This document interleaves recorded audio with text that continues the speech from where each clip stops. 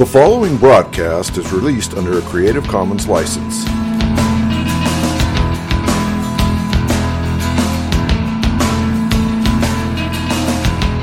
I believe in Jesus Christ, the only Son of God. I believe He lived and died, and that He rose again. I believe and trust in Him.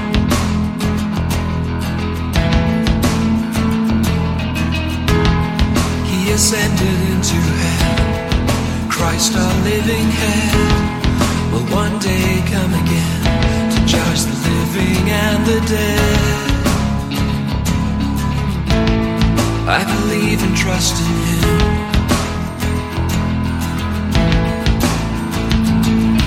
I will trust in my Redeemer, sing of His love that lasts forever, know His full and sure salvation. I will trust in Him. Oh, the world falls around me, I rest and know that He has found me. Christ, the rock, is my foundation. I will trust in Him. I will trust in Him.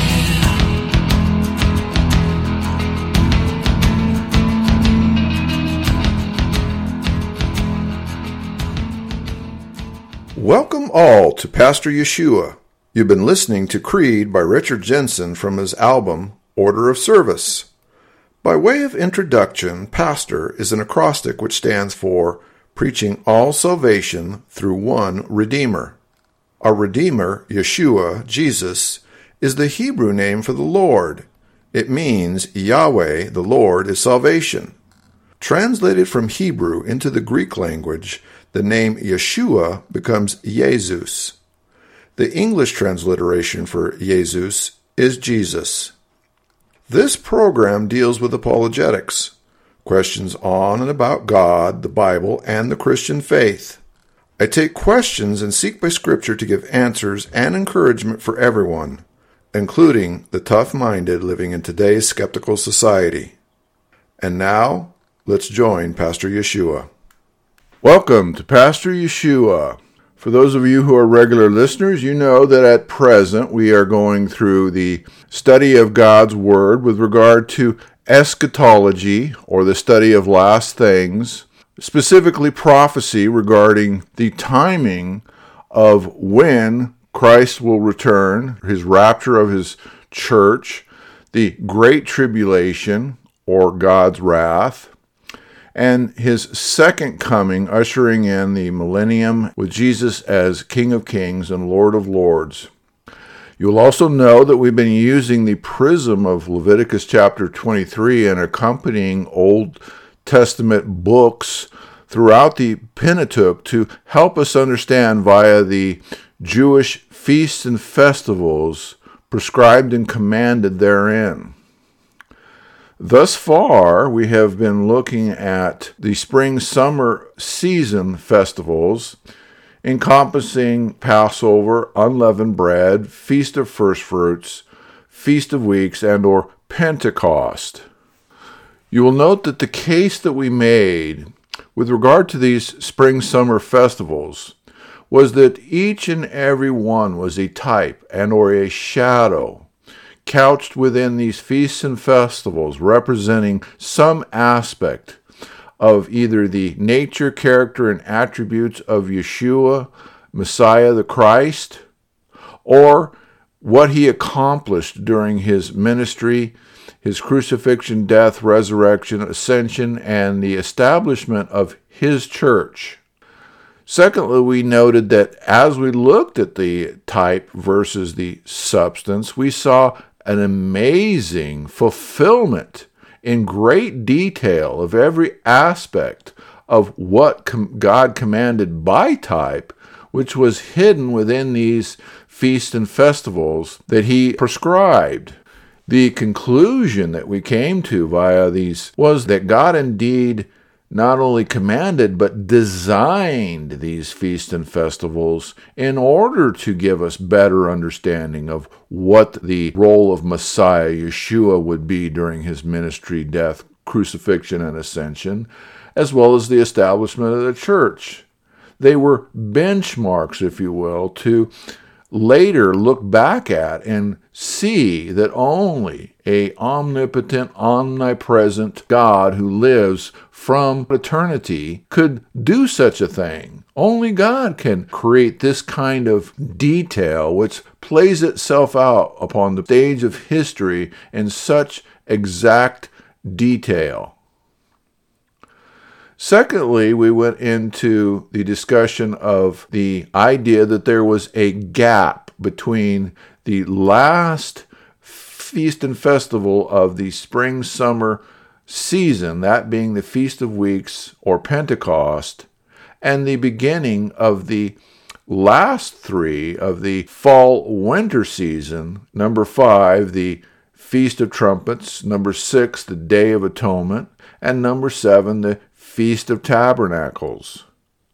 We're going to propose that in like kind, that as in the first case of the first 4, which established and detailed the first coming of Yeshua, Messiah, Christ, and his ministry, as well as the church, that the last 3 detail and provide information regarding Yeshua, Messiah's second coming and the fate, if you will, of his body, the church, his bride, and what he will be doing in the end times. This detail or description or discussion of end times and the return of Christ is traditionally and typically where most prophecy conferences detail and deal with. This is the great debate. When will Jesus come? When will his rapture occur? What's the timing? Is there any? What passages, what verses give us information? And it is virtually a cottage industry where there are various complementary and opposing theories which detail that. Now, for those of you, some of you may be familiar with some of these views. Others of you may have never heard of them. So just to be complete and get us all on the same page, I propose to list to you the 5 theories which exist, which detail or are theorized regarding the timing of either the rapture, the Great Tribulation, or his second coming. The 5 theories are as follows. Number 1, the partial rapture view. Number 2, the pre-tribulation view. Number 3, the pre-wrath view. Number 4, the mid-tribulation view. And finally, number 5, the post-tribulation view. Now, time prohibits into giving a full theological discourse on each and every one. What we're doing is looking at ultimately the feasts and festivals of Leviticus chapter 23 and placing those at long last into the formula, because as stated, as I see it looking out on the landscape, very few ever attempt to look at or in fact place Leviticus chapter 23 and the feasts and festivals commanded by God into the formula discussing the issue of eschatology.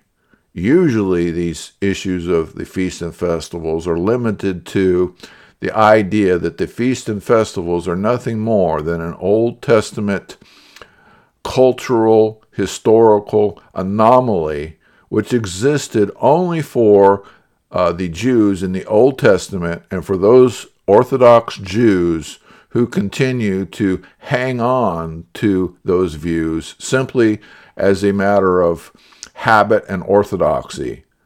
But my position is that these issues are God's revelation to his people, be it Jew or Gentile, in order to understand his revelation of the timing of his eschatology that he wants us to know as Berean students. So let's discuss briefly these 5 theories. Number 1, the partial rapture view.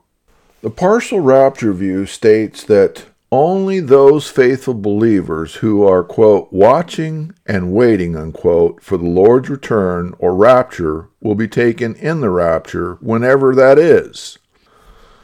Now, to put it simply, the partial rapture view, in my estimation, is mischaracterized and does not belong in this list.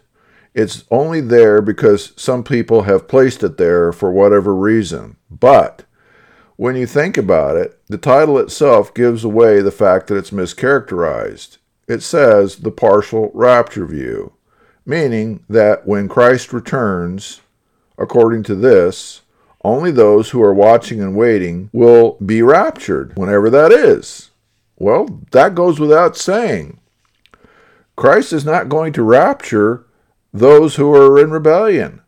Christ is not going to rapture those who are in willful, ongoing, conscious sin.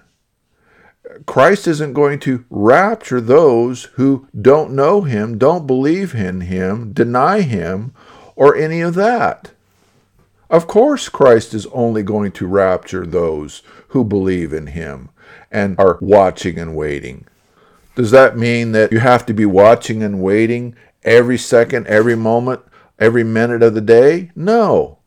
When I'm sleeping, I'm not thinking about it. When I'm unconscious, I'm not thinking about it. When I'm in a coma, I'm not thinking about it. When I'm doing my taxes and preoccupied with something that requires intense concentration, I'm not thinking about it. But in general, the fruit of my life demonstrates that in a general sense, I live with the idea that Christ is coming. And I'm waiting. I'm watching for that. I may not be doing it every second, but that is my mindset in general. Or conversely said, I'm not living a life that basically denies that I'm watching and waiting. I'm not living a life given to daily compromise, to daily sin, to daily rebellion, to doing things which on their face show that I do not believe and have fear and awe of the Lord. But most importantly, whatever side of the coin we're talking about, whether we're talking about that group of people who deny the Lord or that group of people who are watching and waiting, in either camp, whatever the case may be, it's not going to affect the timing of when Jesus comes. In either camp, on either side of the coin, whatever the case may be, the fact of the matter is that the timing that we're talking about for Jesus' rapture or the coming again, He has already established when that period of time is. He knows exactly, precisely, what year, what month, what day, what hour He is coming. And that is not going to change regardless of whether people are waiting, watching, or not. He has His time established. And whatever that time is, He's going to accomplish it perfectly. And those that are waiting and watching will be raptured. Those who deny the Lord and who don't know the Lord will not be raptured. The rapture is ultimately contingent on who has a relationship with the Lord, be they dead or alive. Moving on, number 2, the pre-tribulation view. The pre-tribulation view espouses that the return of Christ is before what's called, quote-unquote, the Great Tribulation. Okay? We don't know exactly how far before in times of seconds, minutes, or hours. It could be almost contemporaneous with the rapture, then immediately the Great Tribulation begins. Or there could be hours, or there could be days, or there could even be months, or maybe even years. But at the end of the day, the rapture precedes the Great Tribulation, where God's wrath is poured out on everyone else who is left. 3, the pre-wrath view. The pre-wrath view is basically a view which originated in the 1990s, And in this view, its proponents draw a distinction, a technical distinction between the tribulation or the Great Tribulation and God's wrath. The two are slightly different, okay? They're not contemporaneous. They're not the same. There's a distinction. And what they're saying is that in this view, that the church will be raptured before God's wrath is poured out. Okay, the church is not being raptured before the Great Tribulation, because the Great Tribulation is different from God's wrath. The church is being raptured before God's wrath is being poured out. So we have to then semantically establish what is the Great Tribulation and what is God's wrath, and where does one begin and end, and where does the other begin and end. And then when we know where God's wrath is being poured out, sometime before that is when the rapture occurs. Now, typically, the proponents of the pre-wrath view say that God's wrath is being poured out approximately 3/4 of the way into the final week, the last 7 years of Daniel's 70 weeks of years. So, it's related to the Great Tribulation in that God's wrath occurs in that 7 years, that last 7 years, that last week of Daniel's 70 weeks of years. And God's wrath is being poured out 3/4 of the way in to that 7 years. Number 4, the mid-tribulation view. The mid-tribulation view is very similar, as you can see, to the pre-wrath view, but they are distinct and different semantically and practically. The mid-tribulation basically says that the rapture will occur at the midpoint of the final week, the last 7 years of Daniel's 70 weeks of years. So you have Daniel's 70 weeks of years, then you have that final week, which is yet to occur, which is 7 years. So 3.5 years into that great tribulation, you have the rapture, and then after the rapture, there are 3.5 more years where Antichrist rules and reigns in its final antagonism against God and God's people. And it is also at this midpoint where God's wrath begins to be poured out. So the difference, to be blunt, is that in the pre-wrath view, you're 3/4 of the way through the 7 years with God's wrath being poured out. And in the mid-tribulational view, you're halfway through, or 3.5 years into the last 7 years. And that's when God's wrath is being poured out. Finally, you have the post-tribulational view.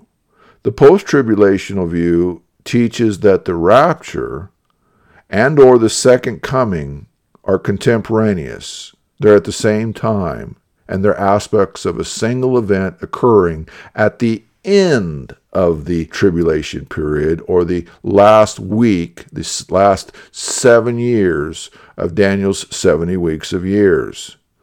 So you can see that in each view, it's all discussing that last week, that last 7 years in Daniel's 70 weeks of years. And we have one in which the rapture occurs before the pre-tribulational view.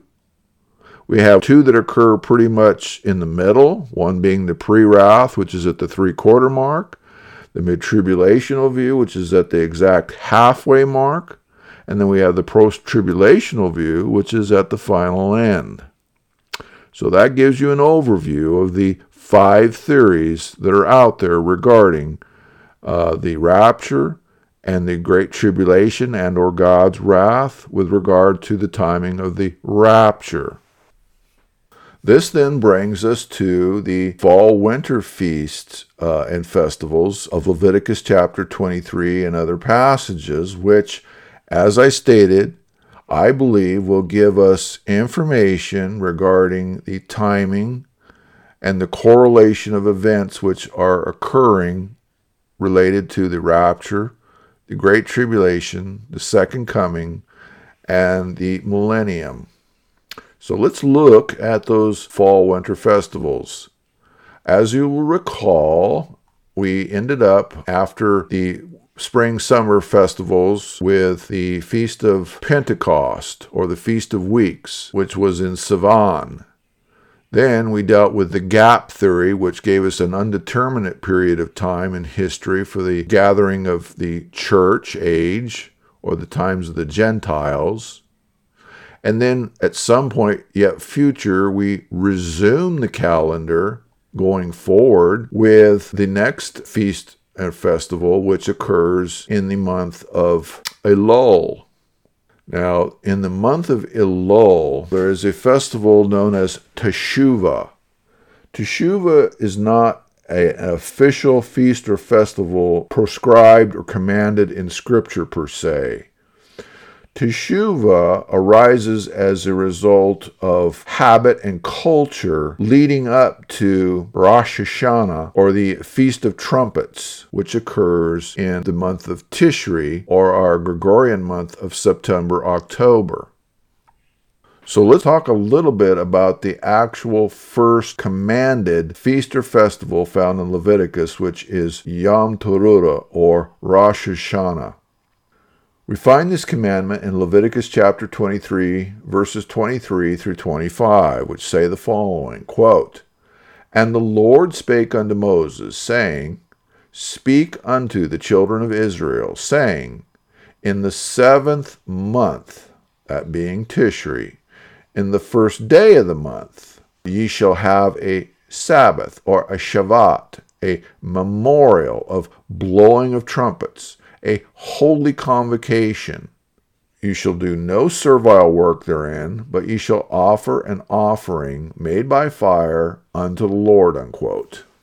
So, as a result of this commandment, this feast, this festival, we have an accompanying, preceding feast or festival, which originates by custom, by habit, not by commandment. This feast or festival of Teshuvah, as stated, occurs in the Jewish month of Elul, which is equal to our Gregorian month of August or September. In this feast of Teshuvah, the practice is that, according to tradition, the Jews would begin to turn their thoughts to repentance, to the return to God. It was a season of repentance beginning on the first of the month of Elul, lasting 40 days, up to when Tishri the first occurred. So it was a preparation, if you will, for actual feast and festival of the Feast of Trumpets. During this 40 days, on each day, except for Shabbat, Sabbath, the Jews would blow a shofar, trumpet, or horn in the temple during morning prayers. Again, these prayers, the blowing of the trumpet, all designed to prepare the Jewish mind, the Jewish people, for the up-and-coming repentance that was to be required during the actual feast and festival of the Feast of Trumpets. After these 40 days, we come to the first of Tishri, or in the Gregorian month again, September or October, when the new moon would proclaim that the first of the month had begun, and as a result, the high priest could announce the coming or the arrival of the month of Tishri, and the feast or festival of the Day of Trumpets, or Rosh Hashanah, could begin. This month, this festival, this feast of Rosh Hashanah, or the Feast of Trumpets, is the first month which brings in and starts the fall-winter festivals, which are again tied to their agricultural harvests which occur within the region. So, we're going to have to leave off here, and next time we will begin in earnest with the Feast of Trumpets and an explanation as to what happens as the feasts and festivals unfold and how it relates to the timing or the eschatology of Christ's return, the rapture, the second coming, the great tribulation, God's wrath, and so forth. For the time being, this concludes this episode. Now, if you have any questions about God, the Bible, or the Christian faith, I encourage you to send me an email at pastor_Yeshua@yahoo.com. That's pastor_YESHUA@yahoo.com. Thank you for listening. The world falls around me, I rest. I know that He has found me. Christ, the rock, is my foundation. I will trust in Him. I will trust in Him. I will trust